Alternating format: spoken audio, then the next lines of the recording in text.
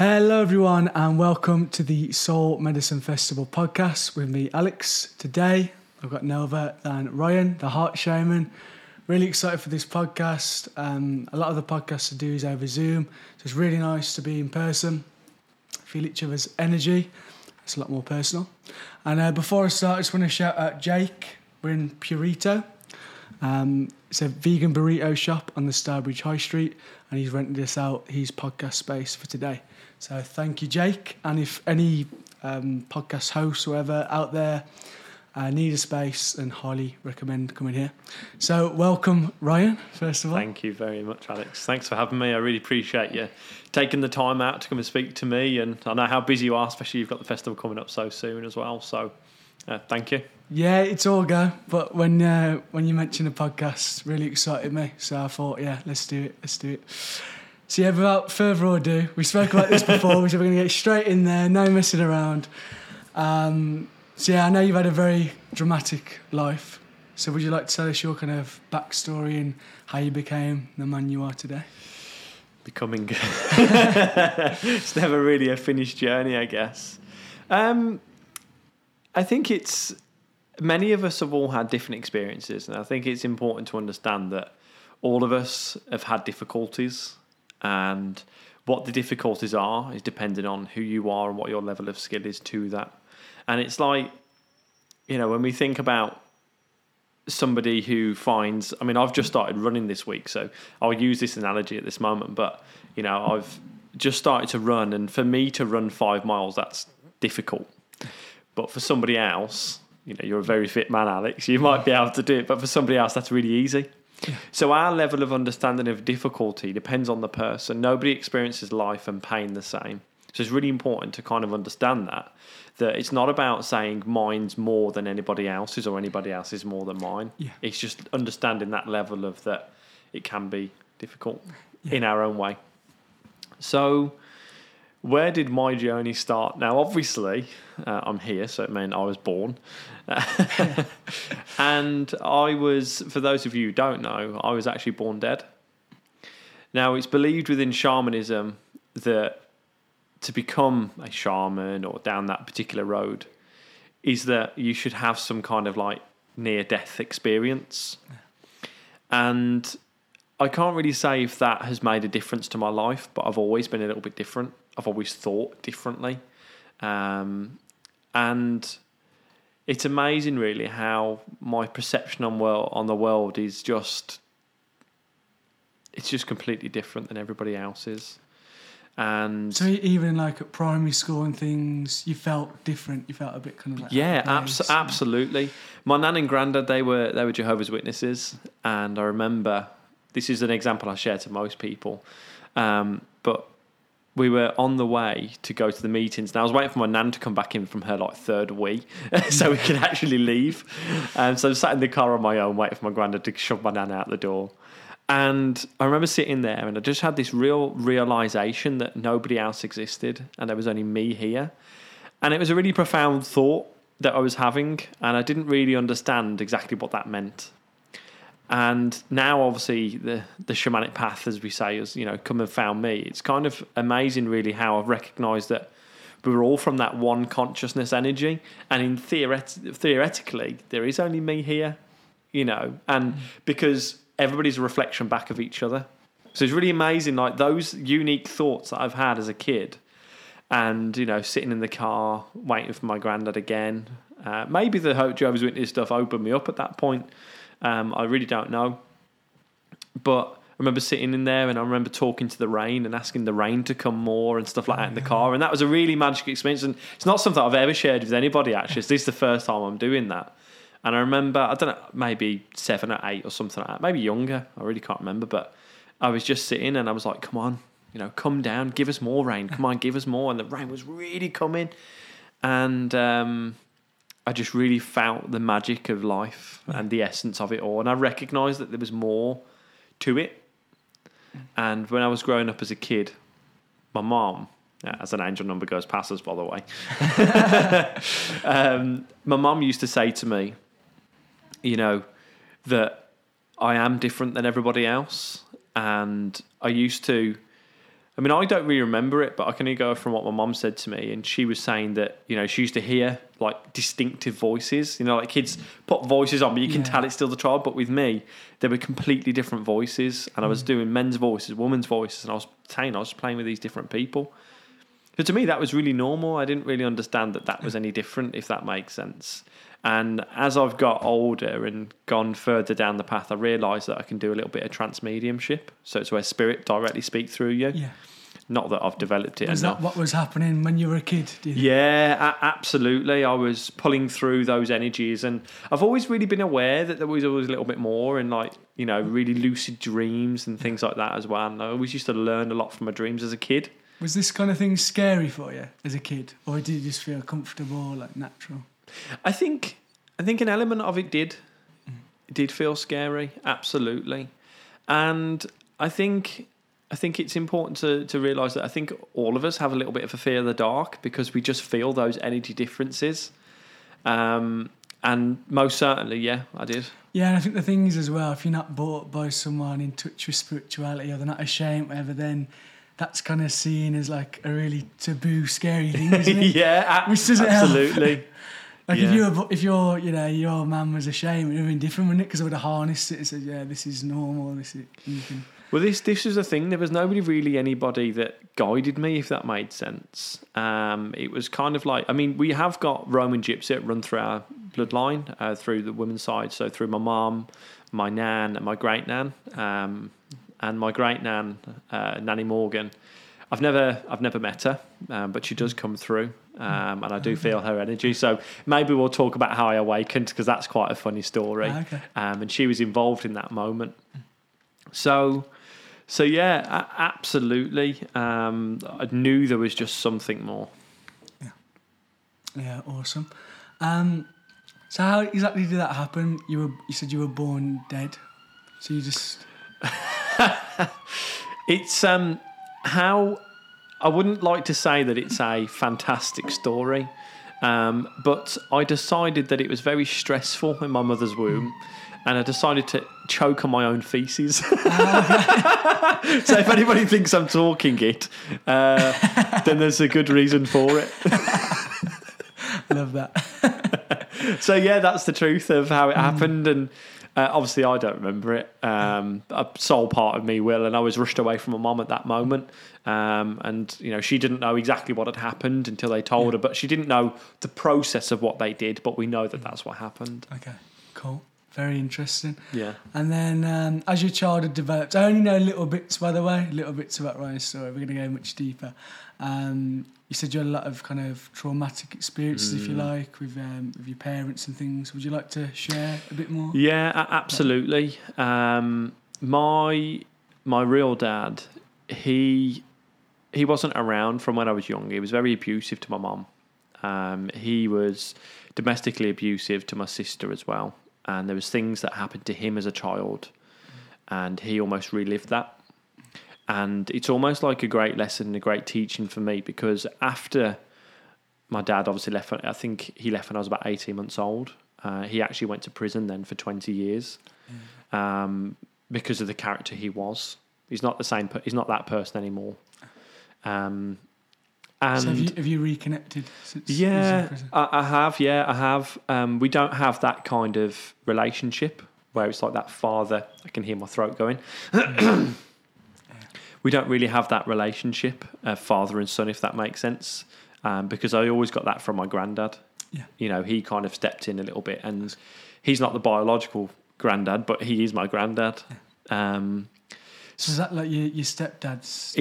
It's my mum's stepdad. Ah, okay. Yeah, so he really helped, and they're the ones that are Jehovah's Witnesses. Yeah. They really did shape me into who I am now, and I'm really grateful.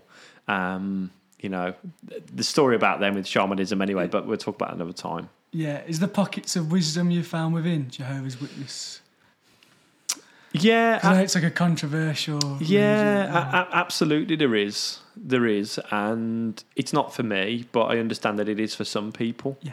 And it does give great knowledge to those that need it. You know, can we say it's right or it's wrong? No, but some of the things that were said really resonated with me.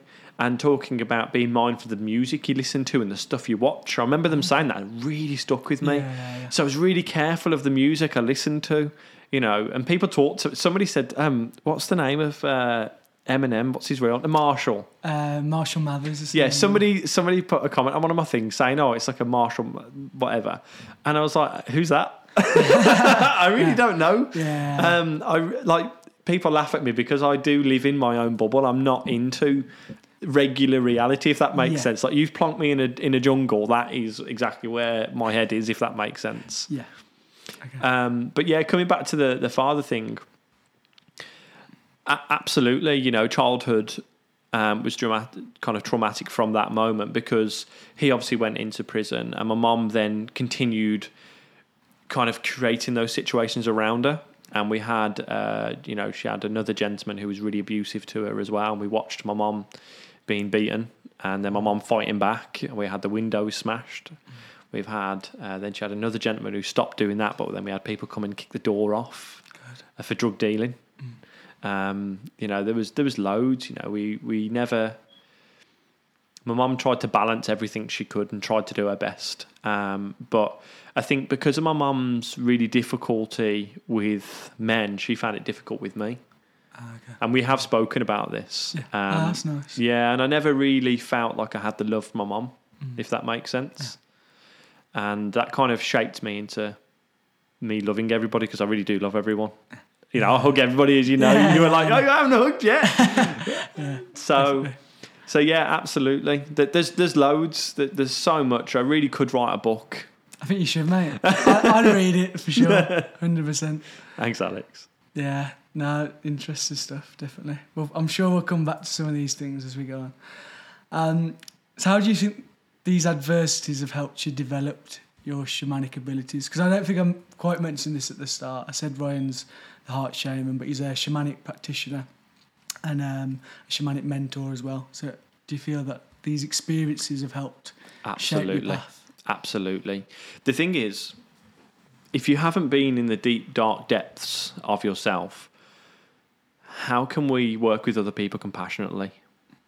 How can we really sit there in front of somebody who's in tears talking about the difficulties of life, and you don't understand what that feels like?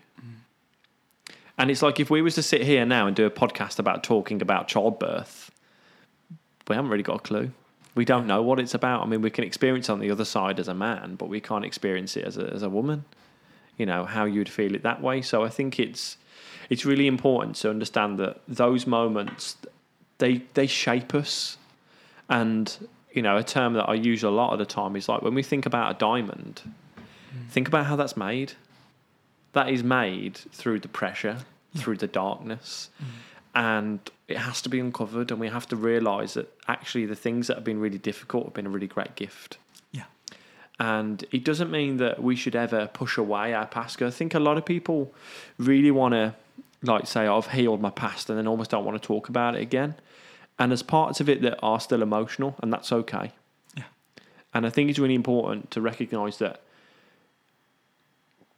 we can talk about the past and we can be emotional about the past, because it's a great gift. Life is an adventure.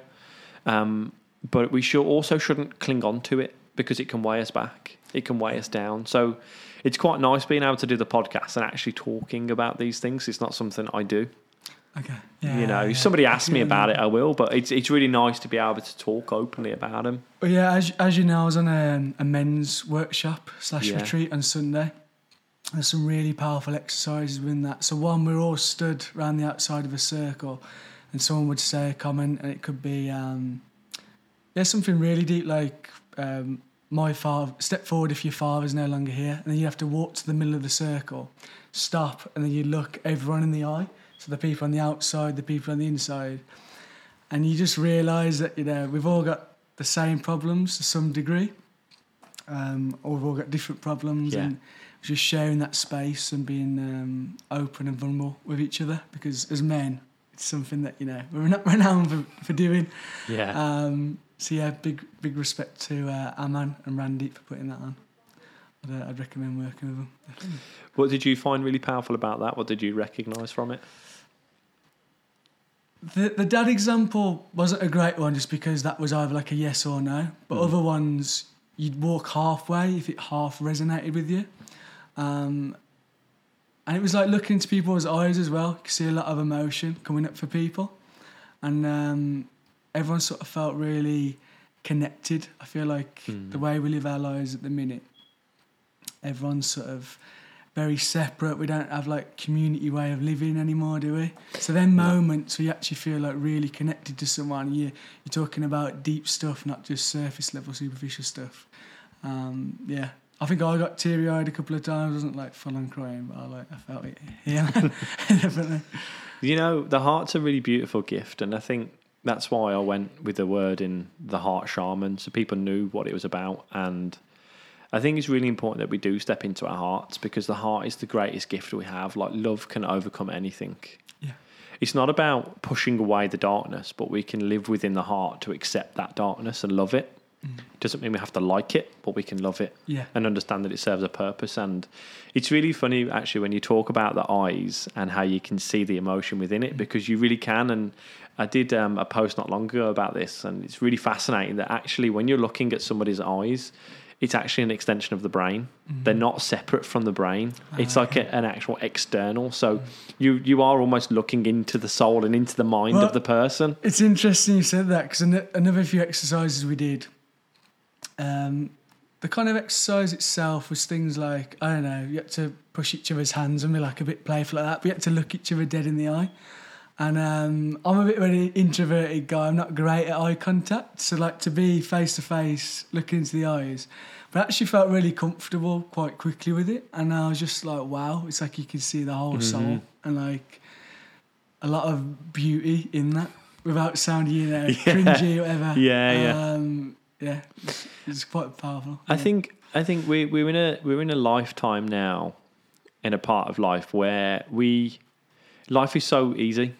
I don't think we realise. I know it's difficult in many different ways mentally, but physically we live the best life we've ever lived, and we aren't very often put into our difficulties, into our uncomfort zones. So like you're saying, like you're being introverted, like it's beautiful to be able to really step into that uncomfortableness, because then it becomes comfortable. Yeah, well, that's why I do things like this, podcasts. Like my first one, I was bricking it. I still don't feel 100% confident coming in here, but I'm nearly there, and like that's been, doing it time and time again, going through the discomfort to get there. So.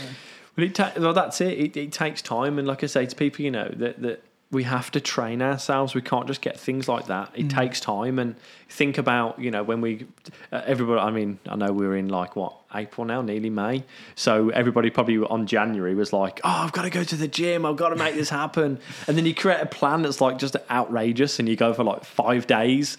And then like week 3 comes and like, I can't do this. But what you recognise is that you have to just put these small steps in to make those changes. And it's like, when you see like a weightlifter or a bodybuilder or something like that, or even some of these great athletes, if they just stop doing it, they're going to fall back into that. So even though we can put ourselves out of our comfort zones, we can very easily slip back in. Yeah. So it's really important to recognise that if we are putting ourselves through these difficulties, that we continue to cultivate it and work through it. Yeah, you always have to seek it, don't you? And that's when you like can grow rapidly. That was a good thing about Sunday as well. It was a big reminder of that, because very busy with the festival, with my little one and whatever. So I haven't done too much self-work recently. And it was a big boot up the arse, but it just felt like amazing. Like I'm still high off it now. Yeah. So yeah, I definitely want to do a lot more transformational work, get myself back out there in uncomfortable situations. A lot of it was really uncomfortable, like we did emotional release stuff. We literally had to scream out, screaming into a pillow, screaming into the air, like letting it all out. And like in a group setting, it wasn't like, you're in a little silent room on your own. You had to do it all together. But things like that, I think even if, you don't see the direct benefit of doing the thing that's out your comfort zone, I think just being there is good for you, because it just opens you up, doesn't it? Well, I do cacao ceremonies, but I do it with the ecstatic dance. And the ecstatic dance that I do is like, it's my weird medicine. And we did a bit of that, actually. Yeah, it's really beautiful. Yeah. And the ecstatic dance, it allows you to kind of recognise when you're moving and you're doing different stuff, like what it is that's coming up. Like, I had a couple of people in the last one saying to me, like, I really felt like you were telling me off and saying stuff at me, and, you know, it was all aimed at me. And I said, it wasn't. I said, that's your level of victimness that you're playing. So when we realise that we are a community being, we forget. Like, everybody says, I love being on my own. But when was the last time you were truly on your own? Never. Maybe for a couple of hours, but you're never truly on your own. Yeah, people spend a lot of time on WhatsApp and whatever as well now, don't they? So, Exactly. You know, we're always in contact, but we have to recognise that when we're in these moments working together, creating that community, there's so much more medicine that comes from it. And kind of, just, it may sound really strange, and those people who believe in flat earth and stuff, I'm sorry to say this, but, you know, the universe is expanding. Yeah. Scientists are saying that the universe is expanding. So what does that mean? That means that all the stars and all the planets are becoming more separate. And if we are the universe, then doesn't that mean that we're all just experiencing what the universe is and we're all becoming separate? Okay. And maybe that's why we're all having this separateness at the moment. That is interesting. Yeah, definitely. I don't know, can't put my finger on what it is, but it definitely feels like something big is happening. Yeah, oh yeah. I think the last 2 weeks, to be fair, Alex, I mean, you may agree with me, but I think there's been some massive shifts. People that have been messing. I've had a few people saying, like, having really lucid dreams. And yeah, I've been having a lot of that. I feel like a lot better as well. Like the winter, I've struggled a bit. The last couple of weeks, I suddenly feel like back to myself. A really big shift. Yeah, definitely. Well, the spring is that time, isn't it? The spring is the regrowth. And, you know, when I call in the directions, for those that are going to come and see me, we're going to call in the directions and really invoke the spirits of the different directions. And the east really brings in the spirit, for me anyway, of the spring.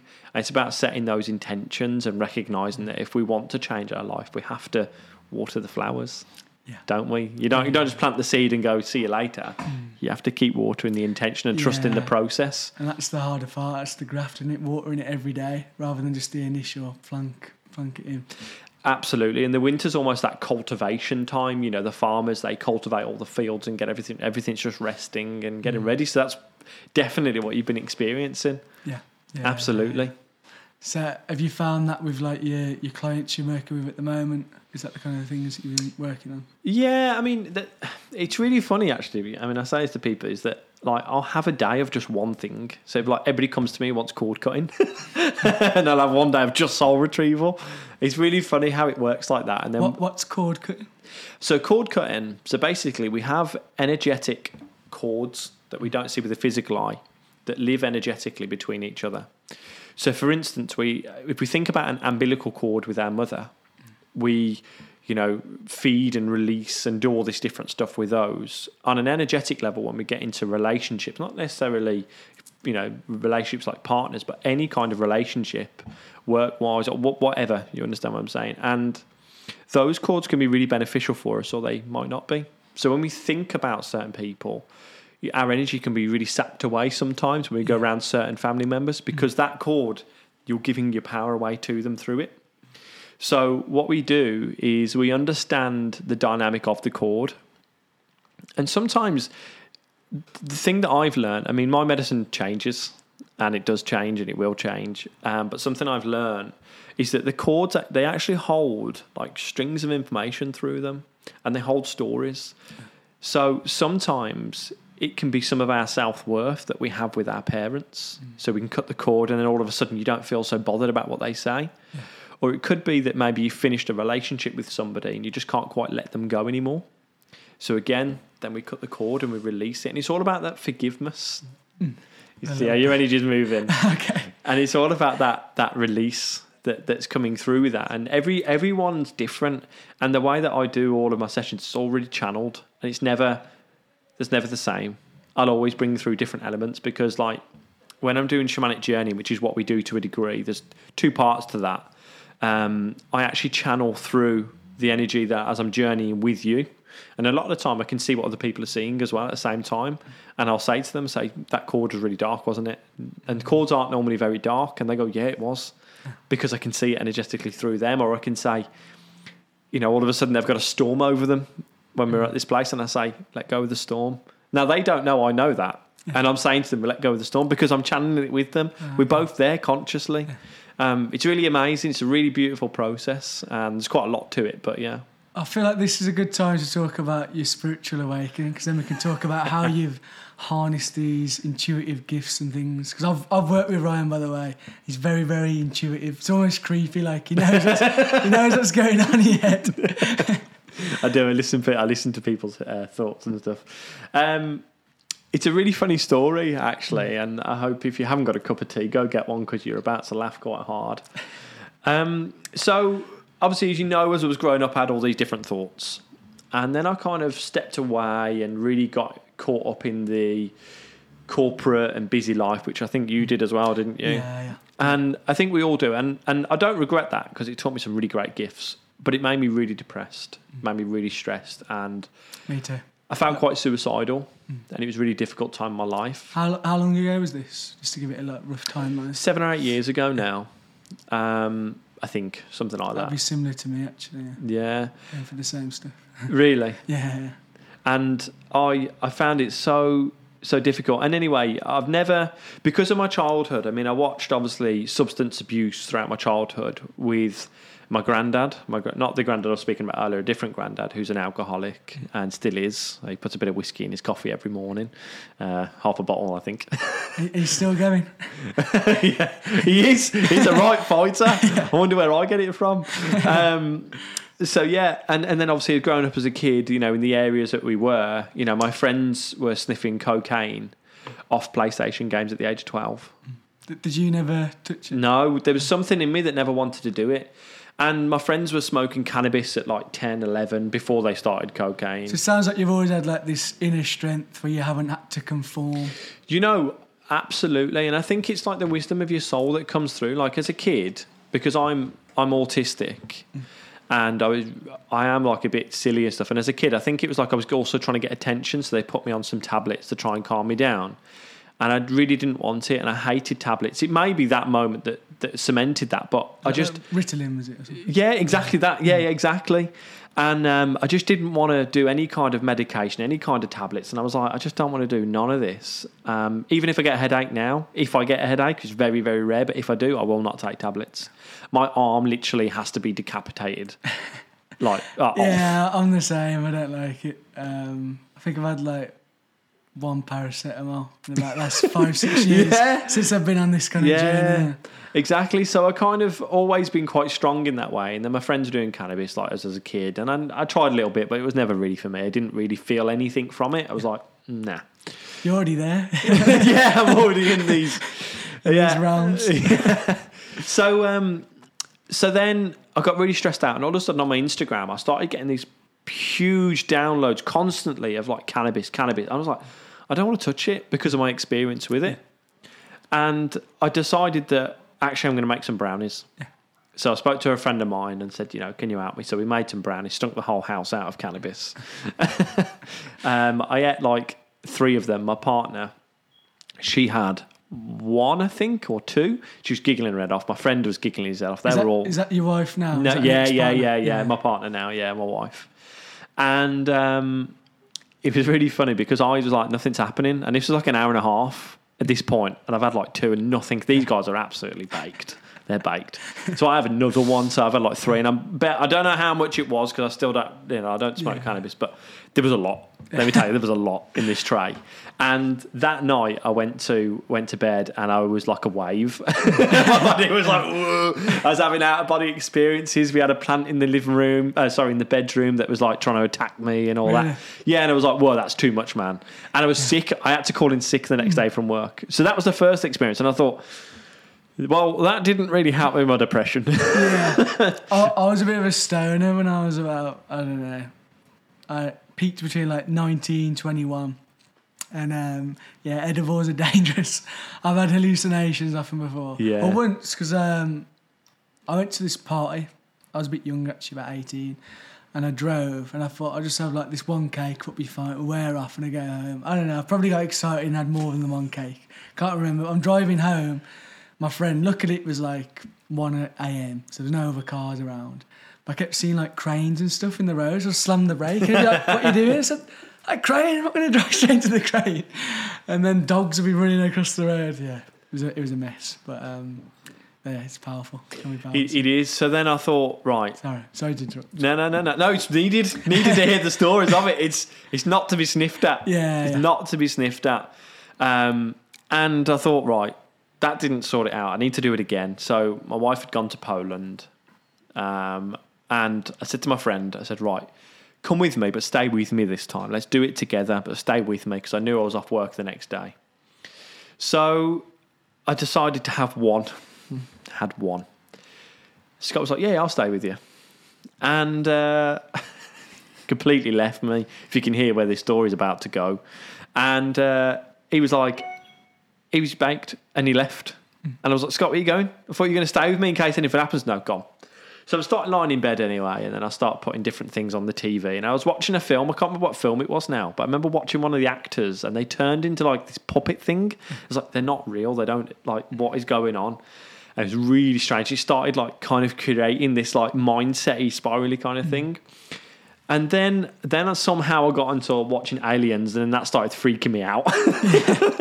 and then I was laying in bed trying to like just calm down because I was getting really paranoid. Never worked with anything like this before. And all of a sudden, I think it was my left ear actually, I started having this like popping coming round by my ears, like round from the back, and then started coming round. I was like, whoa, that's weird, man. What's that? And I was like, don't feel right. And then just the download, which now I understand was like spirit, went, I'm trying to talk to you. I was like, okay. So I just stopped, and I felt the popping. It got more and more intense, and it was literally my eardrums are going really popping, like real big energies coming in. And the next thing I know, they're like, you're going to die. I was like, oh, great. And I'm laying in bed thinking I'm going to die. And within a split second, I was not in control of my body. And I was like, I would say I was walked, but like they were in control of my body and took me to the toilet. And all I remember was like being taken up out of the bed, going into the bathroom. My fingers were like this. And I remember witnessing my fingers doing this in and out my throat. And I had my eyes closed. And I remember seeing like my life of me dying, of what was going to happen to everybody around me when I died. And I seen the ambulance come and everything.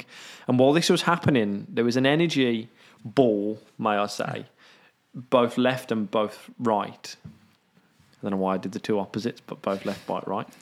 And they were almost like talking to me. And I knew one was a male energy, one was a female energy. And I knew they were like family, but I didn't really understand. And that really freaked me out. So I started calling the paramedics up, thinking that I was going to die. So I'm like, calling 999 up. I'm going to die. And I'm talking to the operator. And she's asking me these questions. And I said to her, oh, I see what you're doing. You're trying to keep me calm. You've already asked me these questions, because I was ahead of what she was saying. I knew what she was already saying. It was really strange. And she was like, no, I haven't asked you these questions yet. How was that for her? Was she getting freaked out? I think so. I think she realised I was absolutely baked out my face when I told her that I'd had some cannabis brownies. She was like, you stoned? And then anyway, I went downstairs. I was drinking loads of water, trying to get this stuff out of me because I was on an empty stomach, which obviously was the wrong thing to do. And then I was like looking in the mirror. I could barely talk. And then I convinced myself I was having a stroke. So I was looking in the mirror. I was dribbling. That's how bad I was dribbling. And I was convinced the one side of my face was going. My arm could move. But my face was like, I'm having a stroke. I'm having a stroke. So I called one of my friends up, whose wife's a paramedic. And this is about 1 o'clock in the morning. Bearing in mind I started about 8 o'clock at night. And I'm like, Rich. Sounds like you're very sensitive to these substances. Yeah, I am. And I said, Richard, you there, I'm dying. I've had a cannabis brownie. I'm dying. And he goes, shut up. You're stoned. Go to sleep. Thanks, Steve. Thanks, mate. Thanks, Rich. Did that help you? Did you snap? No. No. So I called my other friend up, PK, who you will meet on the medicine journey if you come. And I told him, and he was like, "You just don't, mate. Just go to sleep." It's exactly the same thing. So anyway, I called the ambulance up again, and I'm sat on the stairs at this point, the bottom of the stairs, and the door's right in front of me. So I undo the door a little bit, and I undo the porch door. So then, if I have died, the paramedics can come in You know, I was really thinking this process out of saving myself. Bearing in mind, I kept myself in the house. I didn't go out and knock on the neighbours. Did you put a deposit on the funeral? So I said to my friend, like, you know, I'm having this. Anyway, this is like probably 2 a.m. at this point. And then the ambulance did come because I said, I'm having a stroke. And they went through this stuff. And I could barely talk on the phone at this point to them. So I think they're thinking, yeah, there's something wrong with this guy. And there was. And anyway, they turned up. And my friend came just before they did. And he obviously left the door open. And then the paramedics come in. He goes, what are they doing here? And I was like, oh, I'm dying. Anyway, they took my top off and put the stuff on me and whatever. And then I had this moment where I blanked. There was like a blank of consciousness for a moment. And 1 minute they were putting them on, next minute there was just a guy in there. There was a lady and a gentleman that came, and my friend and the lady were walking out of the room, and she said, I hate it when that happens.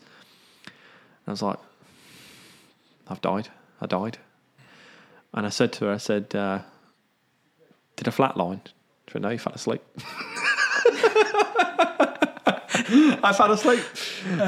So I was convinced that that's what happened. And then my mum said to me, I spoke to my mum the next day and I said, look, I think I've gone mentally insane. I could see these spirits, people talking to me and blah, blah, blah. She's, look, go and see this medium, go see this lady. So I went and seen this lady called Jill, and she did me a tarot reading, and she was like spot on with all this stuff. And I asked her at the end, because you're never supposed to feed the medium. And she said to me about these spirits that are with me, and she confirmed who they were. Now, also, I'd never met these ancestors, but my mum knew who they were. So I told my mum afterwards, and she was like, yeah, that's your Uncle Jack and your Nanny Morgan. And I was like, no way. And then the week after, I then started my journey of doing like tarot cards and like all the readings, and it just like that just happened, and the doorway came and it shot me through, and there's so much that's happened during that path. Yeah, I can imagine. Wow. No, really, really interesting story. Leads me on nicely to the next bit. So obviously that was an experience of alternate consciousness, if you like, alternate states of consciousness. Yeah.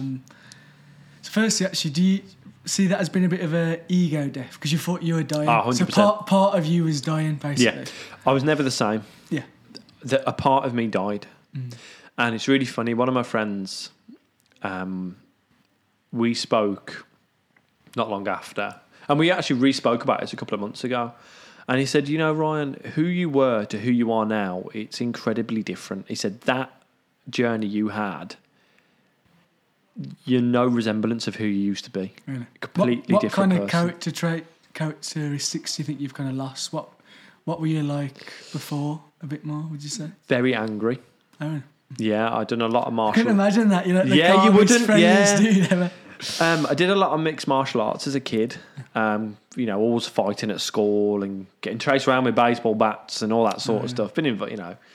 So I was always, you know, really angry and always really selfish, actually. Really like self-centered. The world evolved around me, and I think, yeah, it definitely changed me, made me a different person. Okay. So yeah, that would make sense with the ego. If you're saying, you know, you were very selfish before, and then you became much more, you know, considerate of others, would make sense. And then that leads me on to the next bit, because obviously you spent a lot of time in Bolivia, which I'm really excited to learn more about. And you did ayahuasca and spent time with shamans out there. So it's up to you which one you want to talk about first, just Bolivia generally. Well, yeah, same ayahuasca? place. And that was a really transformational experience. And I was already going down the route of shamanism because it was already coming for me. Like the lady who Jill was on about earlier, she said to me, "Oh, you're like a medicine man, like a male healer." And I was like, okay, I didn't really understand what that meant, and just left it at that. And then the Amazon started calling me, and I've always, as a kid, loved the Amazon rainforest. It's the one place now I've been that feels like home. And do you feel like you might have lived there in a past life? I have. I have, yeah. We're doing some different journeys, moving stuff out of the way now, taking control. Opening. Yeah, opening it up. I've noticed my hands are like, it's you get in my head. My hands are like that. I'm going to get a defence shield here. I need to I'm spreading out. And it was always calling for me. I've always been obsessed with the Amazon. Like I said, I never really watched normal TV. It was always animal documentaries and stuff, which now makes sense. Yeah. You know, why I do what I do, I guess. And it really called me, and I just knew that I was going to go there. And people, like, you know, you do these corporate events, they're like, oh, if there's one thing on your bucket list, what would it be? You know, the usual questions. And it was I'm going to the Amazon rainforest. I had no doubt that one day I would go. Wow. And I had the opportunity to go, but I was going there with a part of me that needed to be somebody. I was aware that shamanism was coming into play. I was scared of calling myself a shaman, but I felt the calling of it, and I felt like I needed to be somebody. And when I went there, Mother Ayahuasca kicked the shit out of me. Yes, it is. The first journey was really beautiful, you know, with ayahuasca. I learned quite a lot there. And so how many nights did you do? We did 10 days there. Wow. 10 days. Does that involve like harpe, I'm guessing, and cambo? No, purely just ayahuasca. And we did tobacco ceremonies and stuff, which I also do as well. Surely you didn't do Aya 10 days straight there? No. Yeah. We didn't do it 10 days straight. So the first night was really good because I died again. Seems to be a reoccurring thing. There's different parts of me that die. That's 3 times already in this podcast. Yeah, I know. When you were born, when you took too many brownies, and when you did... Wait until we talk about Mother's bloodline of mushrooms. That's a funny one as well. Yes, she showed me that when we die, I still had my awareness. My head came off and I rotted into the ground, and I recognised that my body isn't mine, it's from her. And she's shown me that it's a great gift to have, this body, and that I should take care of it. And it's she was like a vessel. Yeah, it's a vessel. And I used to do a lot of, I haven't got a motorbike now, but used to do a lot of motorbike riding, and a bit of an idiot doing wheelies like 120 mile an hour. And just being an idiot. I remember, because I think before this I'd been on the racetrack. It was on the racetrack. I've been on the racetrack, and I always just kind of go too far, and I was trying to get my elbow down and all this sort of stuff, and, you know, knee down, all that. And I fell off, and I remember apologising to my body. I could feel its pain of that moment that I caused it, and I was like, I'm really sorry that I hurt you. And it really showed me how we can talk to the body. So that was really good, and obviously journeyed off to the jungle and whatever. And I think, you know, there was loads of different experiences within that taught me so many great gifts. Yeah, definitely. I can imagine. Mm-hmm. And what about the actual shamans themselves? Were they from, like, you know, sort of bloodlines where, like, it's been passed down for centuries? I said to Wara, because I felt the calling, and this is before I recognised what was going on, I said to her, am I a shaman? She was, no, you can't be a shaman. I was like, okay. And they're very protective of the medicine, and I understand why. And I think there is a lot of people now who run around putting on these shirts of I'm a shaman and I'm this, I'm a witch, and I'm that, and they don't recognise the responsibility that comes with it. Yeah, because it's a heavy responsibility, and you don't choose this path; it chooses you. And I think we have that contract before we enter into this world, and maybe that's why I was born dead originally. That was kind of like the initiation, because believe that your deaths are your initiations, and there's always these different initiations that come through. And she was like, no, and that kind of was like, I was like, okay, fair enough. So I felt a lot of kind of guilt around that word. Shaman. Yeah, it took me a really long time to step into my power with that. Yeah. No, I get that. It's a big thing, isn't it, in this space, the old imposter syndrome. Mm. I've suffered with a few things. I teach meditation, and then these thoughts of it, like, because when I started, I was only 27. I thought this should be, you know, older, wiser people doing this. I'm too young. I'm just a guy from the black country, you know, should be like an Indian guy, whatever. So do you experience similar kind of things like that? Sometimes I guess it will creep in. I think it would be wrong for me to sit here and say that I don't have it sometimes, but yeah, sometimes it does come in, but it's when you check in with yourself, and that's where these practices really come into it. And I think what's really important, what you were just saying then about, I needed to have been this and be that, and but the thing that I say to myself and I say to others is that we've got different medicine. Like if we was to fly to Africa now, we'd need like malaria jabs and all these different kind of jabs because that's the medicine that's needed for there. So just because we haven't got that particular culture running through us doesn't mean that we can't offer something here in its own way. Yeah, and the thing is, I feel like it has to be specific to the area. Because you talked about ecstatic dance. We did a lot of kirtan when I did my teacher training in India. But I thought, people around here, they're just getting started. They're probably going to get a bit lost if we start doing that. So instead I did like Bob Marley songs and just, general Western songs with English lyrics. So I thought people can actually resonate and sing along with that instead. It's still the same thing, you're singing together. You made it very nice for them. I'm a bit more difficult than that. Yeah. But as people advance, I probably would bring it in more. But I've had a bit of a break focusing on the festivals now. It's something I like to delve back into deeper. I like to maybe do some of the men's stuff as well because I found that inspiring, and I feel like men in particular need a lot of this work, and they're kind of like out the space. Like with my festival, 80% plus of our tickets are female. I don't know if it's the same with you in your practice. I felt there's this kind of backwards mentality around here that it's like a feminine thing, but it's not all, is it? Like I imagine when you're in Bolivia, it was a mix.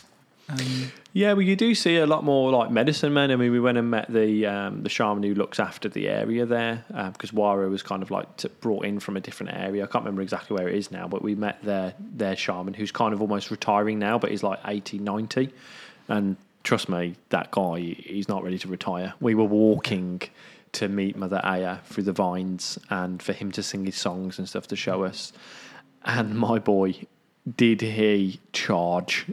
We were like keeping up with him, and some of the group were like falling behind. Really? Yeah. Because he was just so in tune, and the environment just demands that. But I think at the moment we are in need of men really coming in and stepping in. I think it's just we go through these cycles, and I think we're coming through a new cycle now. I think the feminine energies really come in, and I think the masculine energy needs to come in a little bit more as well. And I think there's been a lot of that pushing and fighting, that separateness that everybody's been experiencing, without recognising that we need the both of them. Yeah, 100%, definitely. We can't live without either of it. Yeah, and even like not just on the wider level, just within ourselves. Like I've had periods in my life where I've been too far my masculine, too far my feminine. I actually feel in a good place now where I've sort of balanced between the two. But it's kind of like noticing and being self-aware within that. As I'm sat here now leaning forwards, I'm trying to talk into the mic, but I've recognised that recently I've been really in my masculine. Yeah. Really strongly in my masculine, and it's changed the dynamics of the sessions that people have come with me, but I've recognised that I've got to come more into the feminine and really feel into the emotions of, because I've been through a part, I'm making this dream. I recognise that I haven't been stepping into my power over the last few years, but really good foundation, so really striving to come into my power more, and I've been reading that doing. It's a very masculine thing, and it's like and I can be like that. So it's kind of recognising that we have to find that balance, but it's okay. It's something I've learned, and I think people find it difficult, is that we aren't always in balance. We can't always have balance in life. Yeah, and even if you find it, you're going to fall out of it sooner or later, aren't you? Yeah, we're not supposed to stay stagnant. You're supposed to keep moving. No storm is ever the same. No wave is ever at the same current. It's always different. Life changes around us. Yeah, there's that famous quote, I can't remember what it is. It's like, no man ever goes in the same river. It's not the same man. It's not the same river. Yeah. Because all ourselves obviously changing, our personality, it's about everything, isn't it? Well, this is a really good part to talk about, because I think people get really caught up with the past, like I was saying earlier. And it's really important that we don't see people around us because of their past, but because of our past. It doesn't mean that, we should just forgive everybody for everything. But it's like when we see a whirlpool within a river, we recognise it, and we can go for a walk and see it every day. But the truth is, it's never the same body of water. And I'm never the same person. Who you met when you came to me is completely different to who you've met today. Who I'll be at the festival on the 30th of April and then our other one in July. Yeah. I'll be a different person then. Yeah. And it's okay to change. We shouldn't stay stagnant. I think it's especially true when you're on a sort of like growth journey, if you like, to call it. Yeah. Because you do change so rapidly. And especially if you zoom out, like you said, you were this angry guy, I mean, doing wheelies and chase around with baseball bats, whatever. Like, someone now could still think of you as being that guy. Because there's still a lot of people that don't change much, isn't there? Yeah. And they think, oh, God, I wouldn't want to bump into Ryan because he might do this or something, don't they? Yeah. But yeah, you've obviously changed a lot. Well, yeah, and I think we have to accept that we can change, and you know, I think there's a great saying that is, it's better to be a warrior in a garden than a gardener in a war. And I think those parts of me, those traits, still live within me. But I'm in a different part of my life now. And when I work with plant medicines and different things or something that's really difficult, I can really call upon those moments of great strength that live within me. So I wouldn't push them away and say that, oh, because I'm on this spiritual path, I have to get rid of all those things, and they're bad. They're not. We have to accept our shadow parts. And the brighter we shine our light, the bigger the shadows they become. Yeah. And we have to find that balance between them. Do I now all of a sudden don't get angry? I'm a lot more patient. Yeah. A hell of a lot more patient. It does take me time, you know, to really get angry. I'm not very easily offended. It takes a lot to offend me. Yeah, so if you do see me angry, then you really have upset me. It's very rare. Yeah. So yeah, I don't know exactly where I was going with this, but I think it's really important to recognise that we can cultivate these difficult shadow parts of ourselves into different aspects of our life sometimes. Yeah, 100%. Big part of my journey has been the last 2.5 years. I've been doing integrative therapy. It started very kind of subtle, just feeling me out, getting to know me. Like, well, in fact, they want to know everything about your whole life story. But then we did a lot of like shadow work. So, deep into the subconscious. It's called Dark Room, and God, that was hard. A lot of that stuff, a lot of tears, all sorts. But that's a big part of it, isn't it? It's like that emotional release, because you do store it all in your body, these emotions and things like that. Yeah? And if you don't get it out, whether it's through tears, I don't know, shaking, it can even be laughing. Like I've sat in ayahuasca ceremonies and thought about things that I worry about in day-to-day life, and literally been crying, laughing, and that was like the release. That was the way it was coming out. Yeah. And it's important to recognise that everybody releases things differently. Yeah. And, you know, I obviously, as you were saying, 80% of who's coming to the festival is majority of women, and I've worked with a few women and recognised that sometimes, I mean, for men, it's been, I mean, I'm open to crying. Yeah, me too. But I think for some men it's really difficult to cry, whereas for some women it's really easy to cry. It's a bit more emotional, really, in the feminine of it.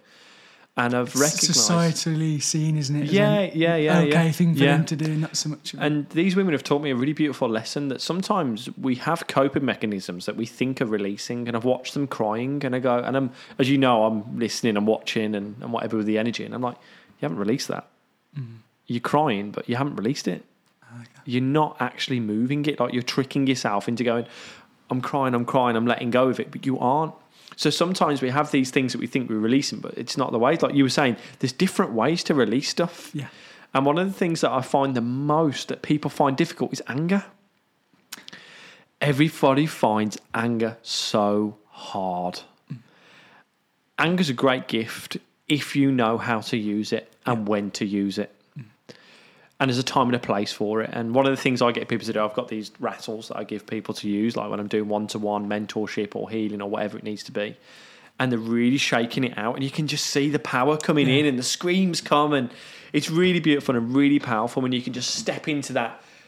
And it's like something I say to people that people forget. It's like when you get these emotions coming through, you should sit with them. And it's like, we get scared of these emotions and we put it all to the side. But if you think about like a fire, say we're in the forest and we've cut a load of trees down and we've got a fire burning, and that fire represents our anger or our sadness or our grief or our guilt, whatever it is. If we just keep putting a little bit of wood in there, the flame keeps going, but it lasts for days. What about if you fully sit in that power? Get all of those wood that we've collected, put it all in the fire. It's really intense, really hot, radiates out, but don't last as long. Yeah. So it's really important that when we have these emotions, that we give ourselves time to sit and embrace them and love them. Yeah. And go, you know what? It's okay. I feel that way. Would you say to express it as well? Obviously within reason. Yeah. Obviously, we wouldn't stand out in the high street because of culture and start screaming and shouting. We have the police turn up. Yeah. So there is a time and a place, but it's making sure you've got a safe place to do it. Yeah. But yeah, that's what we did on the retreat on Sunday. It was really interesting. The things he was talking about really resonated with it, especially as a father. I know you're a father as well, and they were talking about how a toddler. It's a completely unconscious thing, isn't it? If they're angry, going mad, screaming and shouting. Or if they're sad, they're like really letting it out, crying their heart out. But then after 5 minutes or however long it is, they're okay, aren't they? They just carry on. Next thing you know, they're laughing. Whereas us, not all of us, but, adults tend to suppress, and then bang, they'll come out in a really unhealthy way. What tends to happen in being a parent, this, when your kids are kicking off in Asda or Lidl or wherever you are shopping or whatever's going on, and it's really easy to be like, shh, stop, calm down. And then what happens is then kids don't know how to deal with it. And like me being a kid, my mum always used to send us to our room. Like go upstairs, go away, I don't want to hear it or whatever. And then you're left to be on your own with these emotions, and you don't really let them go because you can't shout, you can't do anything, so you're suppressing it. But also, you learn to deal with your emotions on your own, and you learn to go away. So when somebody confronts you with something that's difficult, you end up trying to take yourself away to try and deal with them. So when you're putting your kids on the stairs to go and sit down and deal with your emotions, they almost see emotions are bad. So then they try and collect themselves, get themselves together, distract themselves, because a lot of the time kids will find something to play with. They've got anything, their hands, whatever it is, and they've distracted them, which is a great thing that Mother Ayahuasca taught me, is how to, move the energy. But, we find a new way of moving it so we can get into that centre, so we can be accepted again by our parents. Yeah. So it's really important to recognise that sometimes we feel, because we've had to be pushed away to deal with our emotions, we find it difficult to talk about them sometimes as well. Yeah, definitely. Now, I'm only just starting to get better at that, because it's just the way I was brought up. Not like verbally saying bottle it up, whatever. It's just what everyone did, and you kind of just went in your separate ways. And so now, me and my other half do our talks every week. So you just sit for an hour. Sometimes nothing, that deep comes up, but you have that space where you can talk about what's going on and listen to each other. It's really good you can do that, because I think it's really difficult, when you go into a relationship, sometimes you try to fit into other people's category and you try to be somebody you aren't truly. And luckily my wife, she's a real gift. She's really beautiful, and she's obviously watched and experienced me grow, and she's held my hand through the whole process. And it's really magical. It's been a big process for her as well, watching you go through. Like people say to me, "Was your wife into it as well?" No, not really, and that's okay. She's given me the balance, and she's taught me some really great lessons. She's a really magical woman, and I really love her. Nice. And I think it's really important that we recognise there are people around us that can help us if we let ourselves be there. And like you are experiencing that with your partner, is truly being immersed into them and feeding their love. Yeah, no, it's true. Yeah, I mean, I do slack on it sometimes, something we need to, get better at, but it's nice that we've got that foundation. And it was a big gift from us to kind of have that practice taught to us. It's a really basic thing, isn't it? But it's just like, when you're stuck in certain patterns or certain lifestyles, something you wouldn't even think about doing. Well, I wouldn't anyway. So yeah, it's been really helpful. A question I wanted to ask before, but I've kind of, this is what I'm like on interview. we go off on one tangent. Then I was going to ask that earlier. It's good. So yeah, what was your most powerful experience with ayahuasca, would you say? It's a big question. But... I think it's really important to understand that Mother Ayahuasca, as much work as she does, it's you that has to do the work. And she can give you these great lessons and these great teachings, but you have to integrate it. And I had this one evening where, you know, I was saying that I've been busy trying to be somebody, trying to help everybody. And we were all sat down, and I'd had some really, I wouldn't say easy, but I can surrender quite well, and like dying and stuff didn't really bother me. I was cool with that. And then this, because I was going through a phase in my life at that time where I was just able to drop everything off. Everything was going, like you can't get rid of the ego. Mother Ayahuasca taught me that, and I'll talk about that in a minute. But I was almost like dropping everything off. I'd quit my job, and I was part-time, and I was like meditating every single day. Well, journey and shamanic journey before I even knew what shamanic journeying was. Every single day for like an hour, connecting my guide, channeling stuff, and it was a really amazing experience. It taught me a lot.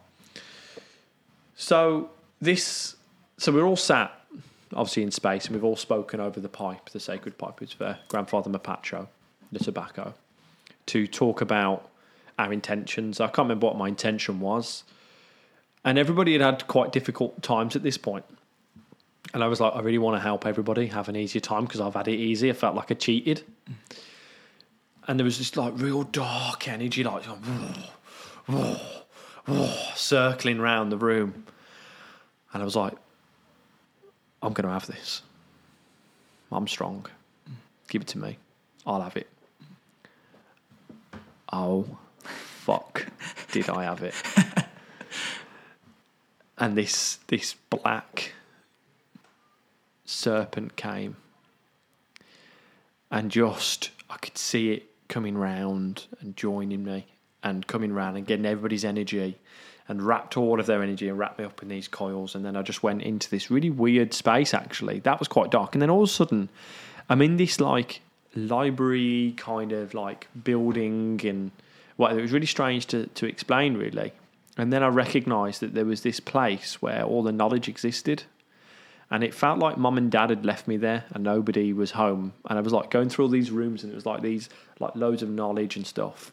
And then I met these like two beings, and they were showing me that it's them that bring the intuition through.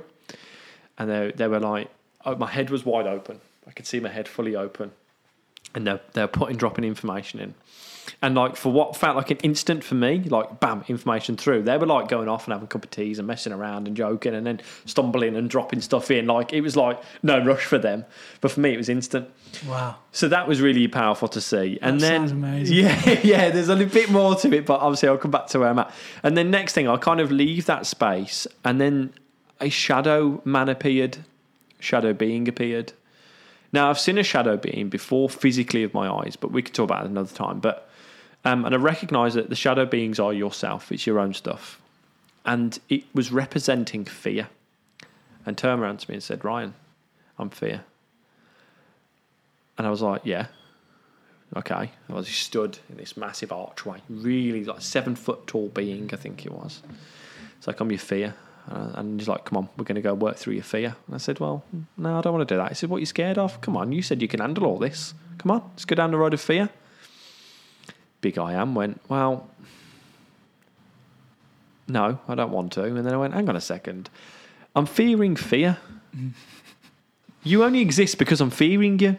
Yeah. You don't even exist. And he went, come on then, come down these ladders with me.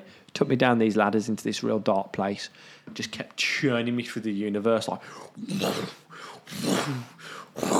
And I was just like basically being turned into nothing. Nothing existed.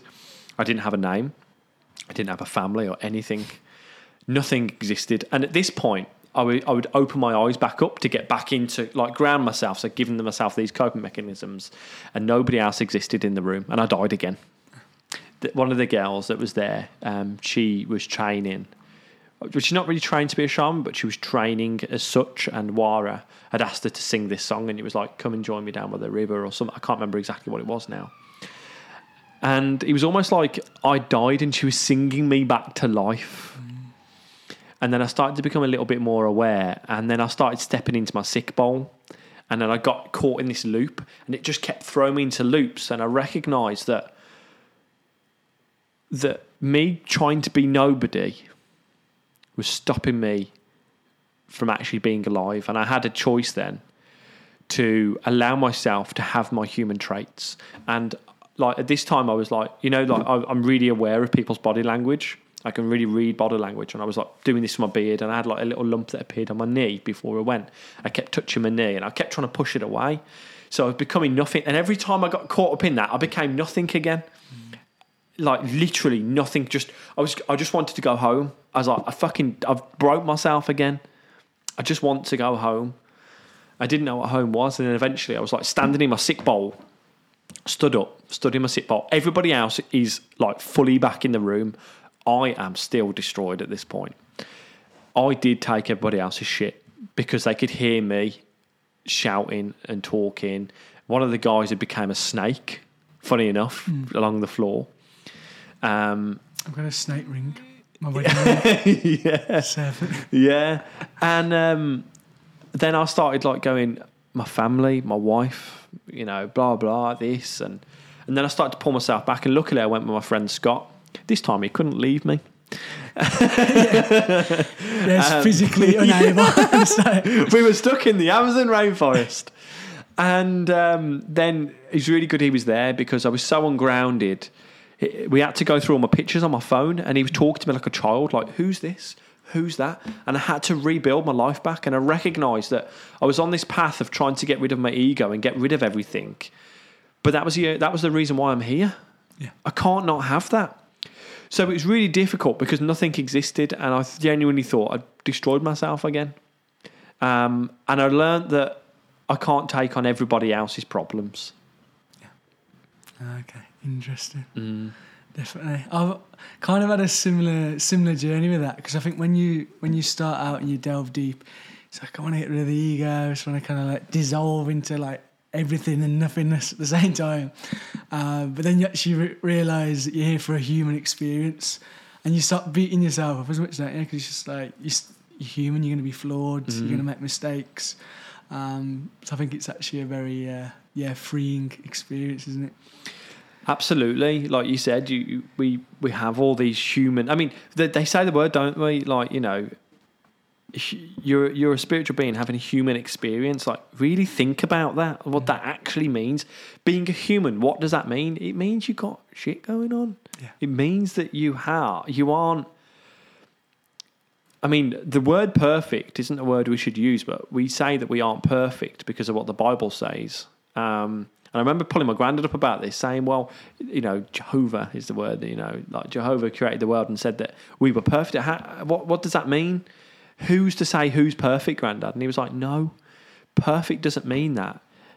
Perfect means fit for purpose. And I was like, right. So then when we look at each other and we see all of our crap that's going on, we all serve each other a purpose. We are all fit for purpose. So I do look at people and go, you're perfect. Because I recognise all the roles we're playing with each other because we're all fit for purpose.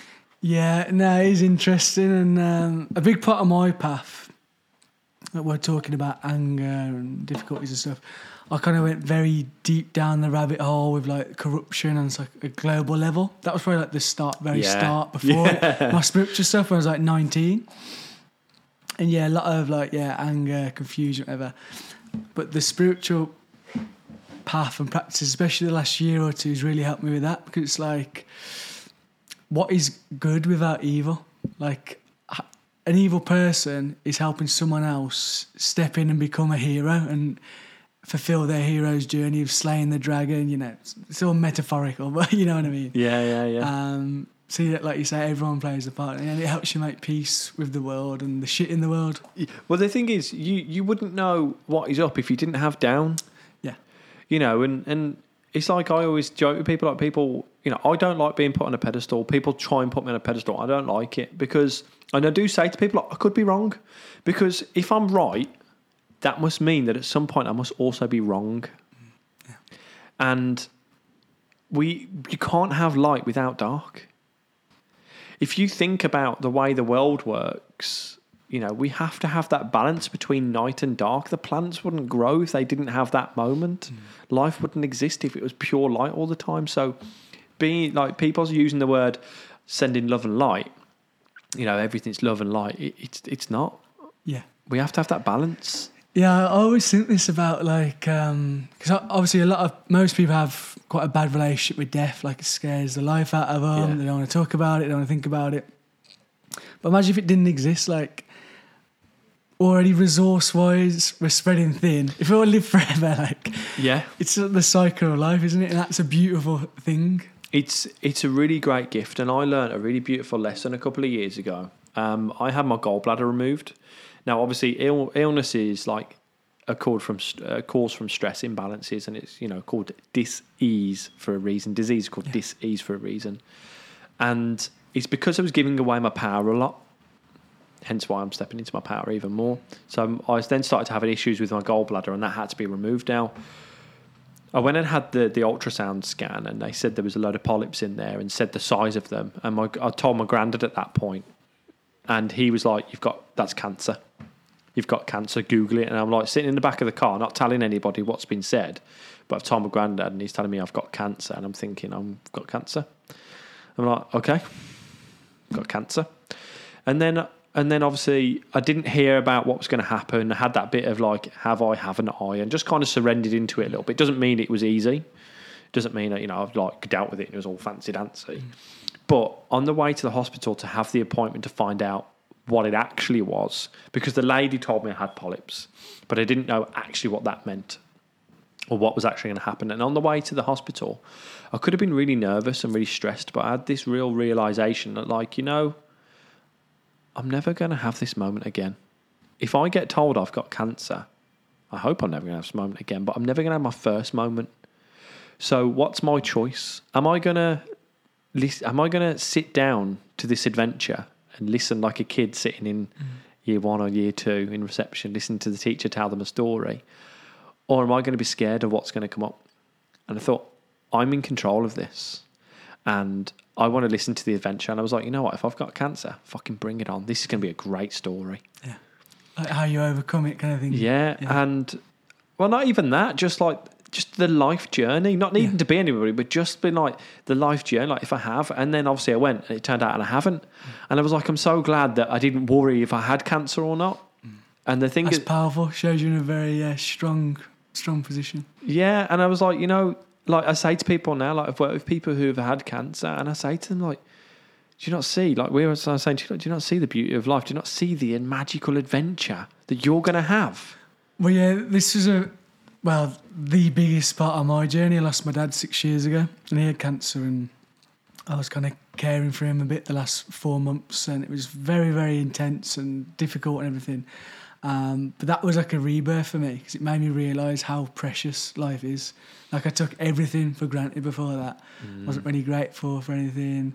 I did a lot of fun things, enjoyed life generally, but never like truly, you know, that deep gratitude. You're like, fucking hell, I'm alive. You just breathe. It's so good. You know, and that's what these things teach you. Like, you know, death. Like my granddad, he's had a stroke, and he's got a little bits going on with him. And he spoke to me, and he was really like hesitant of the conversation, but he knows, you know, how open I am about things. And he was saying, you know, if I die, this is blah blah. And I'm like, yeah, that's okay.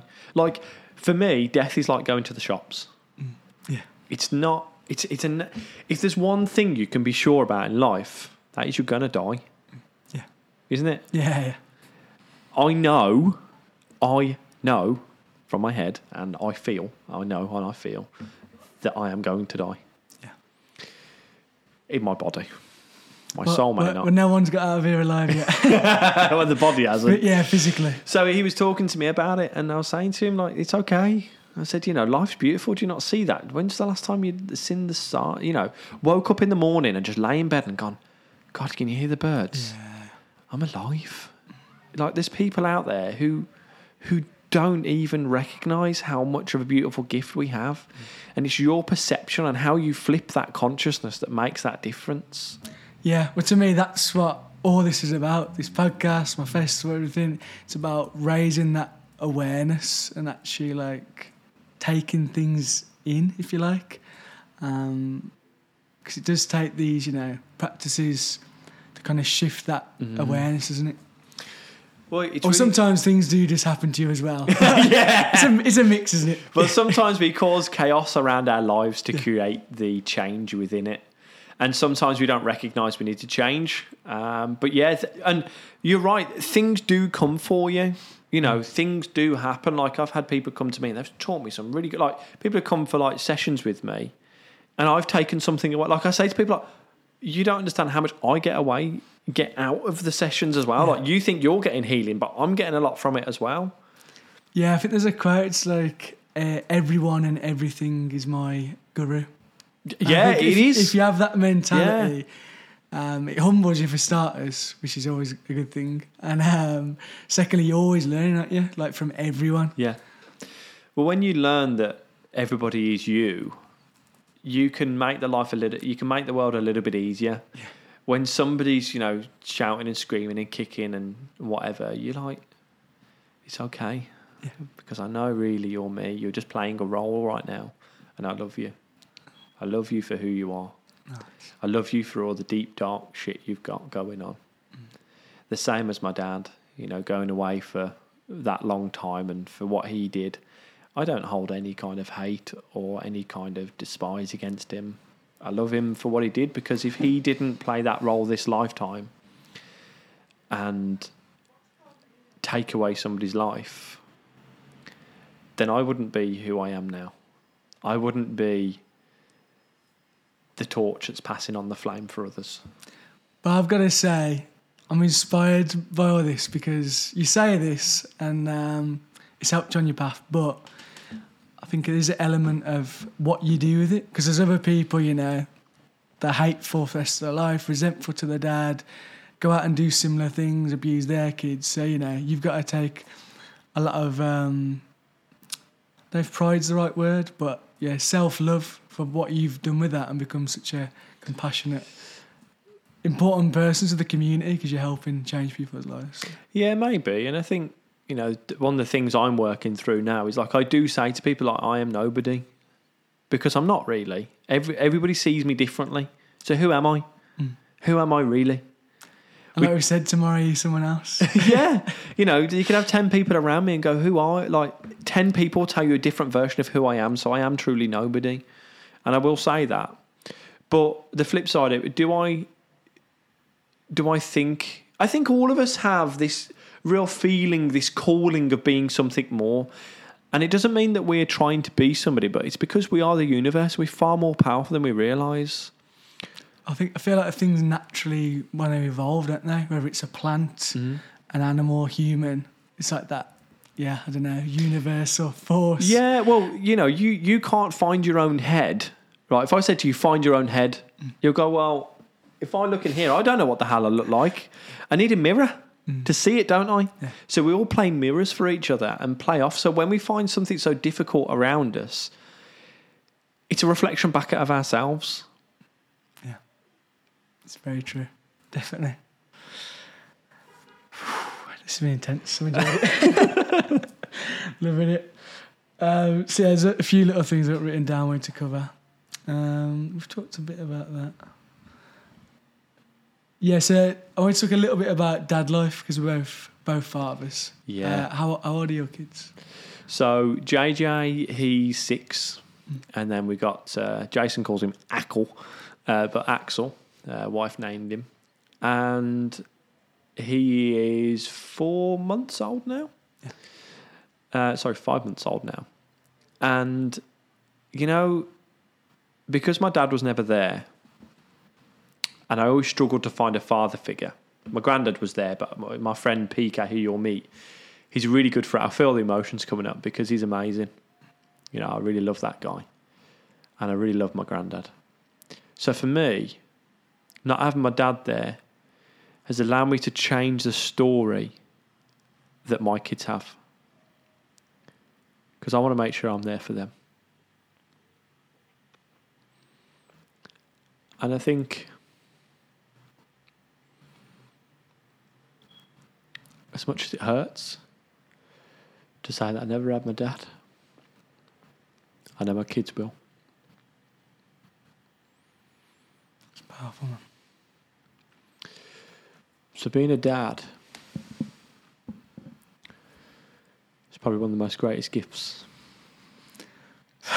Get me now as well. Man. It is. And I think there's a lot of people who don't recognise how beautiful life is. And kids show you the purpose of life. Because when I return home and I leave my body, I'm not going to be able to be a father. It's one of the greatest human experiences we can have. And I know that if I look back at my mum, I know she tried her best and there was things that weren't perfect, but we understand the word perfect now. It all serves great purposes, and I know that sometimes I haven't always been there for my little boy because I've been busy trying to do something really in the masculine energy. But, you know, the shamanic work that I have really helps me find that balance and really come in with the family a lot more. So, yeah, being a dad, it's incredible. Yeah, it's a huge journey, isn't it?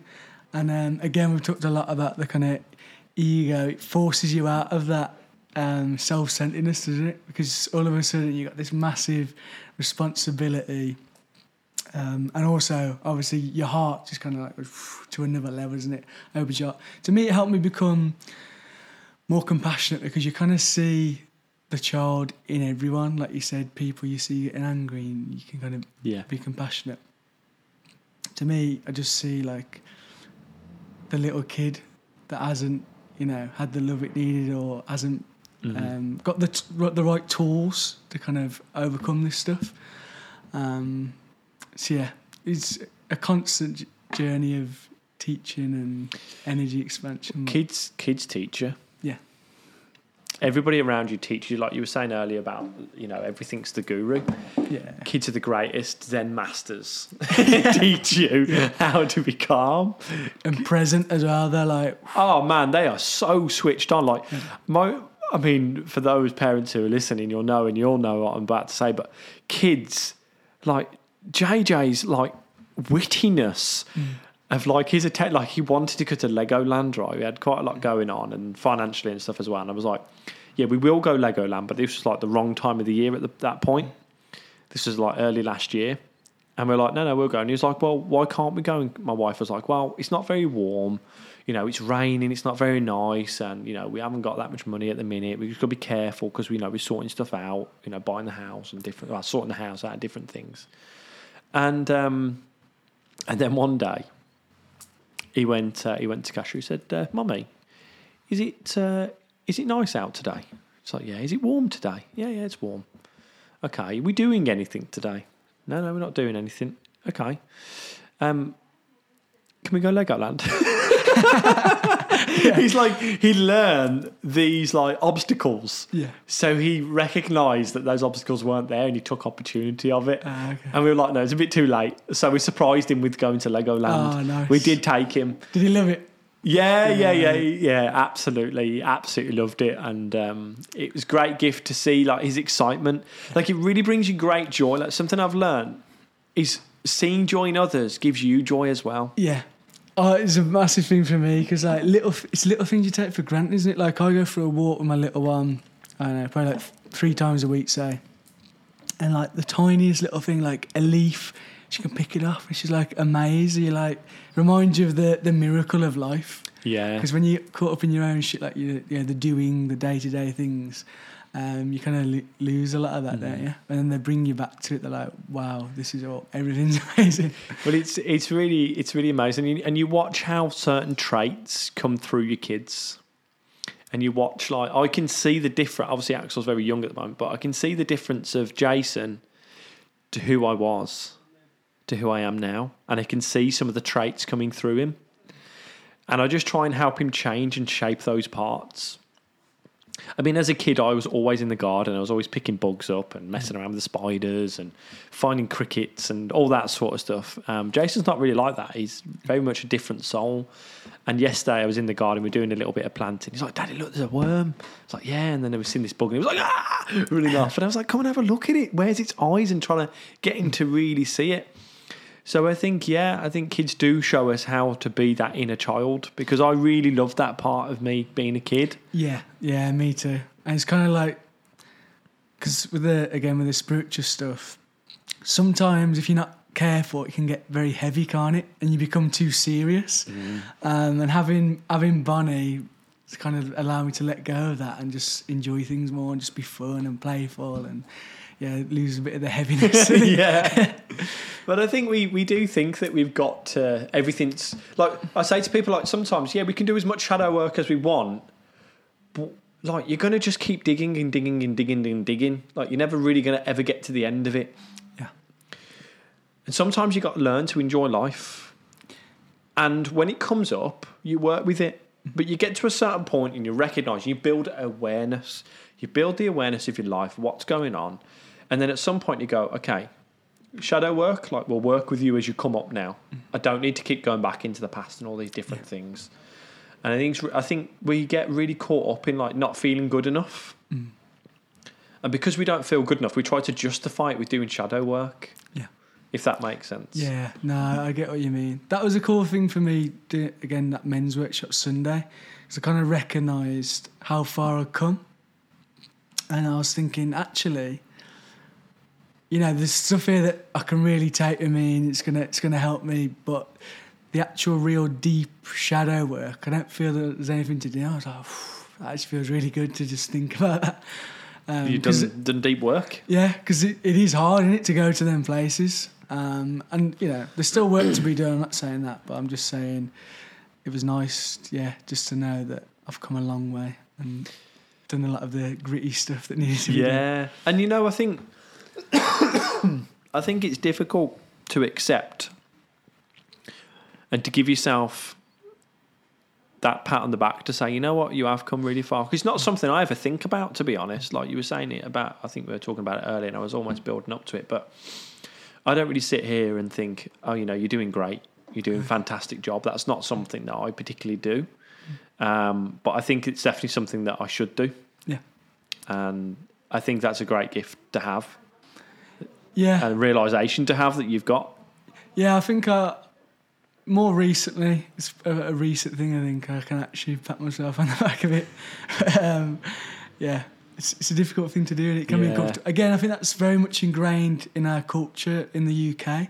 It's like, never really show too much confidence or self-love. Yeah. It's all about, like, even the humour, I do it, self-deprecating humour. That's something I think the Americans actually do well. They're like, I fucking love myself. And then there's no guilt around it. Yeah. Well, actually, what you just saying it, I was thinking, well, actually, have I? And I'm thinking, well, maybe not in everyday life, but I remember I flew to Spain this year because I've got a retreat in Spain. And I remember being on the plane with my mate on the way back. And I've been dreaming to do, go abroad. Like I've always said, I want to travel. The reason why I've got the bell tent, which everybody will see, is because I don't want to be static. I don't want to be in a location. I want to move. Maybe that's the Amazonian part of me. I don't really have a home. I just want to keep moving. And I was going to keep away from the tides. Yeah. And I said to my friend, he says, I've been dreaming this. Like, I've done it. Yeah. I mean, obviously, we've got to do the workshop. But to be able to, fly out with my own business as such, yes, I can bring my medicine, but, I have to be able to pay bills, so let's call it a business. But to be able to do that and do the work, I'm like, God, that's actually really quite a great gift to be able to have. And you do realise, actually, as I'm sitting here reflecting, how far you have come. Yeah, and you were talking about the blessings in the corporate world, because we've talked about this in private conversations, like skills you need, like more, practical material skills you need in day-to-day life to actually implement that. But also, you appreciate doing what you love so much more because them dark days where you literally have to drag yourself out of bed just to get into work. You kind of go through all that, don't you? So helps you appreciate it. Absolutely. You know, and it's just, you know, ultimately it's what you do with the information that's more important, isn't it? Yeah. You know, it's what you do with it. You have the power of doing it all. It's like when, you know, as our ancestors first had fire in their hands, what do you do with it? Yeah. You know, do you cook? Do you keep yourself warm? Do you burn down the next village? Exactly. What do you do with it? That's what's important. It's about the intention. When we realise that the whole world around us is all set on intention, then that's what's more important. 100%. And yeah, we're going to talk about the festival in a minute and what Ryan's going to be doing there. Last question, because he's super, super intuitive. Like when I went to work with him, and he's mentioned about the body language. He picked up on things. He's like, "Oh, you're always rushing, aren't you?" I was like, "Oh yeah, you got me there." I need to slow down. And that's for someone who's teaching meditation and things. Hard for me to admit. But yeah, do you think that's like a God-given talent, something you've kind of had to cultivate, or a mixture of the two, the intuitive side? I think perhaps my experiences of life and people watching and being in those tricky situations where somebody's, you know, threatening you, and you almost have to listen to body language and learn to communicate. So I don't know where it's come from. I think all of us have got the ability to do it. Some of us are slightly better at doing certain things than other people. It doesn't mean that you're not good enough. The same as like if you're an Olympic swimmer and you've won a gold medal, it doesn't mean you're necessarily going to win a gold medal at running 100 metres. Yeah. So it's recognising what your gifts are. So I don't really know where it kind of came in, if that makes sense. I think I've just always naturally had this ability to just feel, really just know what's going on. Now, this could be from past life stuff. It could be the natural progression of what I'm doing now. It's just who I am. I really don't know. But I think ultimately my awakening, let's say, reawakening with the beautiful brownies and the paramedics, I think that really shaped me, because when I did that very first class, when we were asked to read flowers, so you brought a flower with you, you don't know who's got the flower. So you basically bring the flower, you hide it away from everybody, and then you pick a random flower. You don't know whose it is. And you look at the flower and you read it. Yeah. And I was saying this about this lady, she's got this many kids, this is going on in her life, there's a bit of turmoil. And I'm like, where the hell's all this coming from? And I was bang on. And it just comes through that, like now, I mean, as you know, I can just look at somebody and go, right, that's that. You got pain here. This is what's going on there. Oh, who's that person? Like I said to somebody, I did a cord cutting with them not long ago. I was like, who's Ash? Ex-partner Ash. And she went, I don't know who that is. I was like, okay. I said, could be wrong, but go away. And anyway, she came back and she went, oh my God, Ryan. She said, what? I said, what? She said, that was my very first boyfriend. And there was a cord between them two. Okay. So I don't know where the intuition comes from. But yeah, it's there. Yeah. I don't know. Yeah, because I'm intuitive in a different way. And I feel like it is like a natural talent, but I do feel like you can cultivate it as well. Yeah. Like for example, this is why I'm really into like the health side of things as well. I feel like if you've got a lot of toxicity in your body, I don't know, like alcohol, things like that, I feel like it can stop the flow, especially with like the pineal gland. And then like, you know, ayahuasca, even cannabis can activate the pineal gland, things like that. So I do feel like it's a bit of a mix between the two. Yeah, absolutely.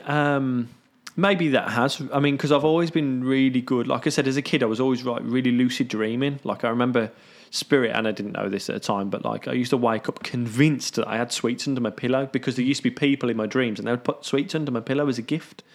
And I couldn't tell the difference behind it, like between it. So maybe me being born dead means that I am in between both worlds, because being a shaman, a shamanic practitioner, whatever words we want to use, it doesn't really matter.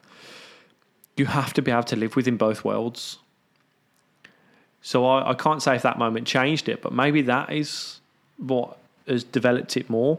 And maybe as I've done more with the medicine, like I do not need a lot of medicine. Yeah.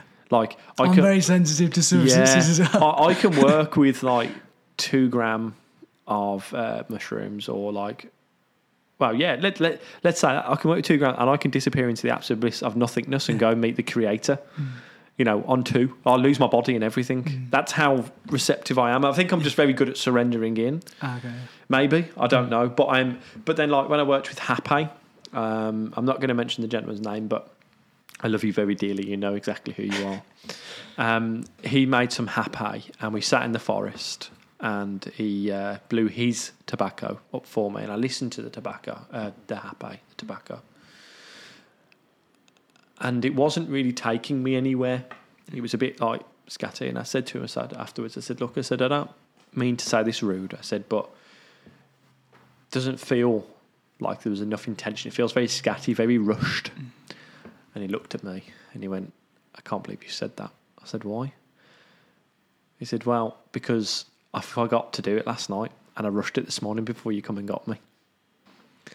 So I'm extremely good at listening to medicine, and I know, and like the Hape that I work with, I've learnt to talk to it, and I'm currently in the process of working with Cambo as well, so I will be giving everybody Cambo later this year. Obviously I'll be doing it in the retreat, so I'm in the process of learning and listening and talking. You have to administer yourself first to listen to its medicine and be able to understand how it comes.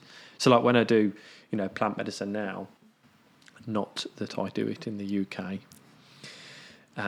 If somebody disappears into the abyss of nothingness, I know how to bring them back now because I've been to the depths of the darkness. Yeah. And as we started, you can have these dark moments to bring that compassion and the understanding through. So you have to throw yourself into the deep darkness to get it. Yeah, definitely. And it's such an important thing because there's a lot of like pretenders these days, isn't there? That they've done mushrooms once and they call themselves a shaman and they're hosting these things and haven't really been to any depth of experience. Well, every ceremony is different.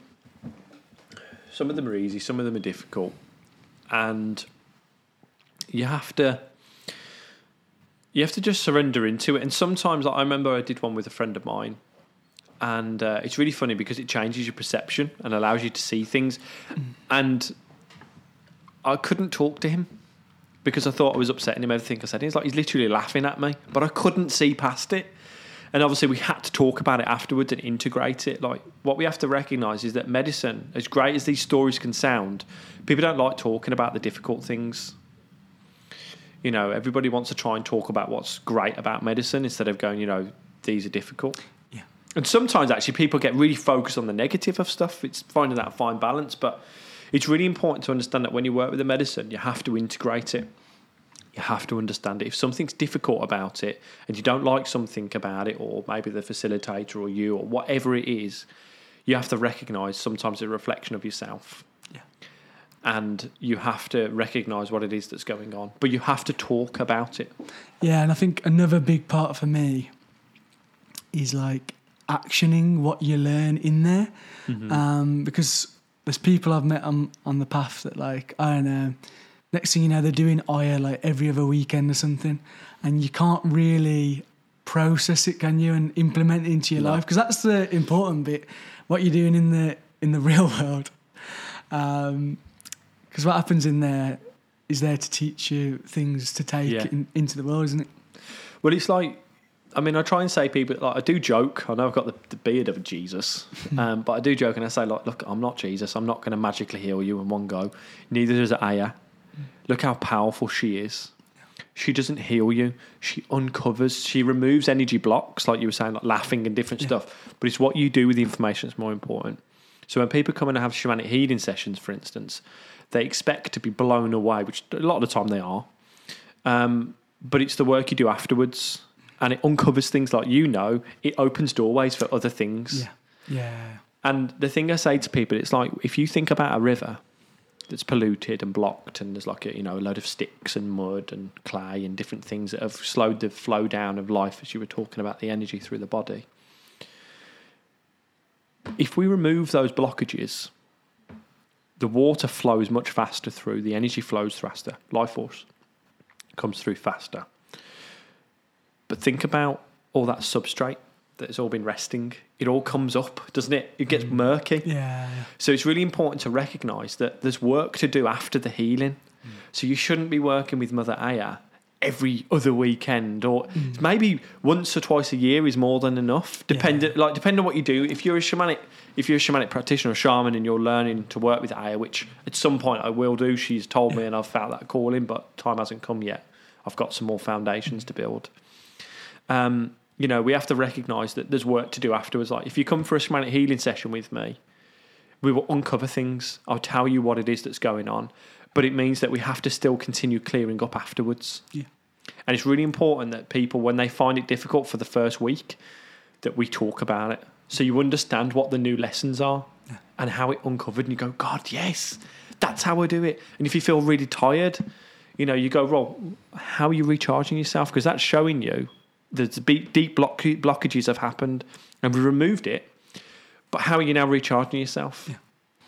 Yeah, and that's what I liked about working with you, because you checked in on me for the next week or so, whatever it was after, which is a really important thing, because a lot of people can just kind of leave you out there, and that's the important bit. Also, I feel like you're a lot more in tune to Mm. messages, and it's kind of listening to those messages from the universe the next few days after. It can be all sorts. But, yeah, absolutely. I mean, I've worked with people. It doesn't always happen. Every session's different. But I've had dreams before people have come to me, and I had somebody come to me, and I've seen them. They were by this water generator power plant thing and whatever, and I said I thought I knew who it was, and I explained it to him, and it turned out there was soul loss there. And it turned out he'd fallen through the ice. So I had to go back and retrieve his soul part from it for him.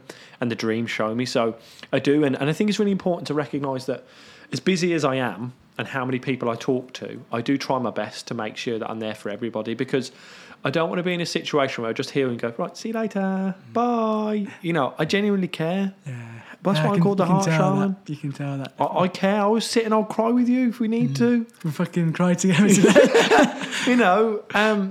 We'll do it, man. We'll work through it. You haven't got to do it on your own. I'm here for everybody.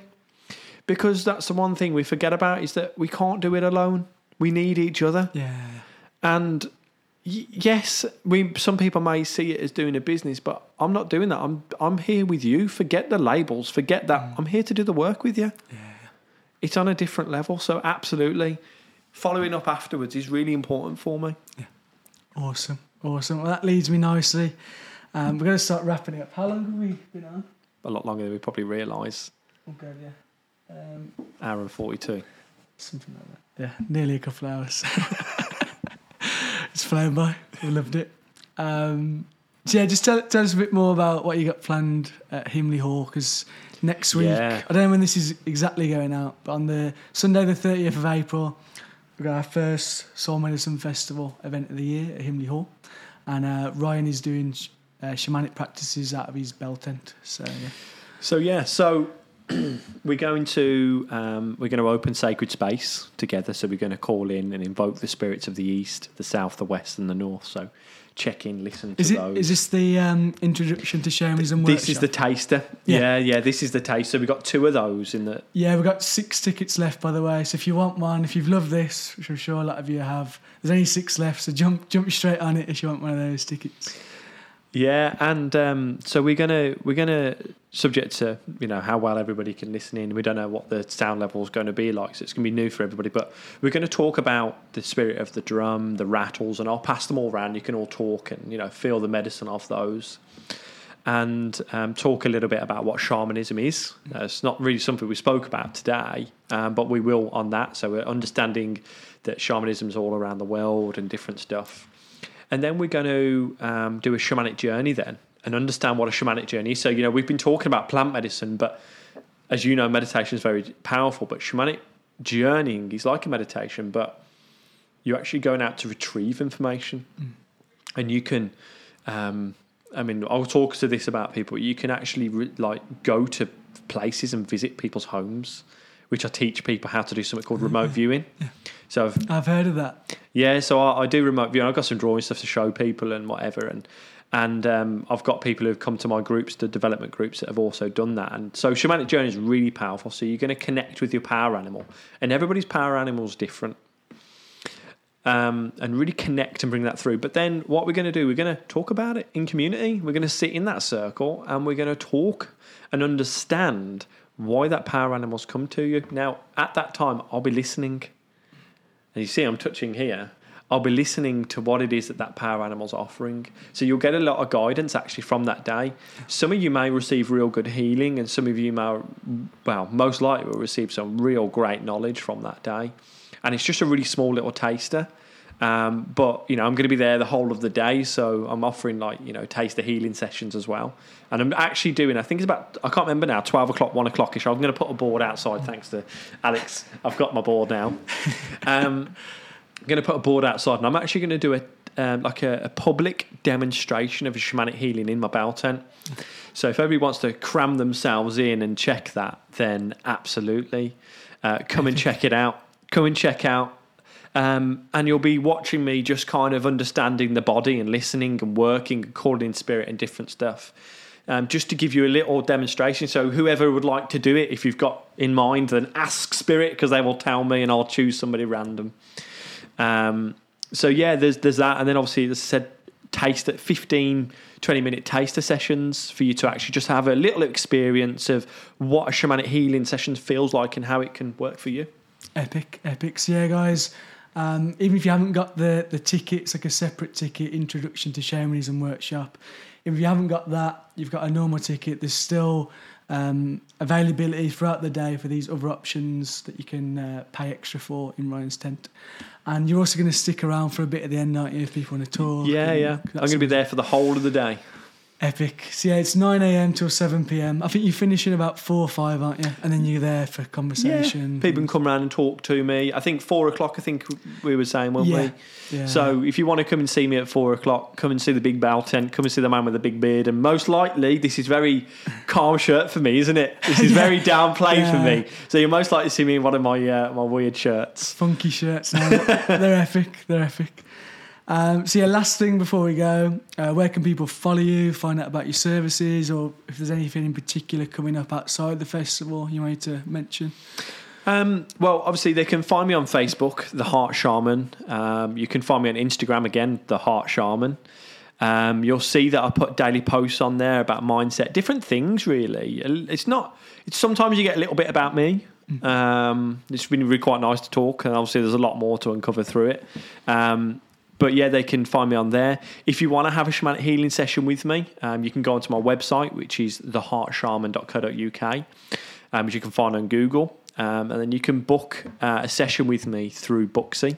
So I'm available all week, but it tends to be that most people book me up Friday, Saturday, Sunday.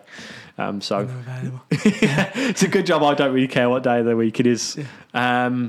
So yeah, you can book and have a shamanic healing session with me. I recommend most people have a double session for the first time, because it really allows us, as you recognise, like there's a lot to uncover sometimes, and there's a lot of work that can go through, and recognise that it's not putting a plaster on.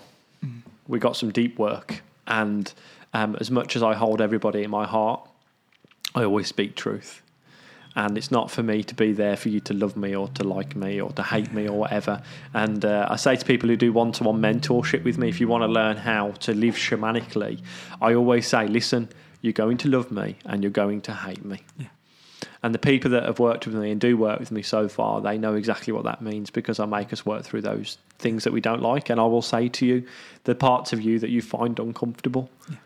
Yeah. They're the people that change your life. They're that can be just 100% honest. That's what it is, isn't it? It's like you say, you're not trying to be, make them feel good or bad. You're just being 100% honest. Being honest. It's up to you. It's like, if you think about, I won't go down this road too much, but if you think about, if somebody says something to me, right, I'm in control of that door of information that comes through. It's my choice on how I deal with it. That's my karma, right? But if you get upset with something that I say, that's your karma. Yeah. As long as I make sure that I speak from my heart, and I've learned this lesson, as long as I make sure I speak from my heart, then I know that I've had the right intention from it. And I'm more scared of not speaking my truth. Nice. Good place to be. Yeah. So obviously I've got the retreat in Spain. That's 6-day shamanic retreat. That's going to be incredible. Yeah. There's going to be a lot of shadow work. There's going to be a lot of understanding what your story is of your life. It's getting you out of your comfort zone. We are in the middle of nowhere. It's a 25-minute drive to get to the nearest house. Wow. Village. In Catalonia. Catalonia, yeah. Mm-hmm. And we've got a really beautiful lady, Blue, who is really well known, travels around the world doing yoga. She's going to do 90-minute yogas with everybody, so I've convinced her to stay for you all, because I can't do yoga. I'm not that stretchy. Me neither. Yeah. That's why I stuck with meditation. Yeah. Couldn't get into half the positions. Yeah. So we can do a few different ceremonies. We're going to do a fire ceremony to transform those energies.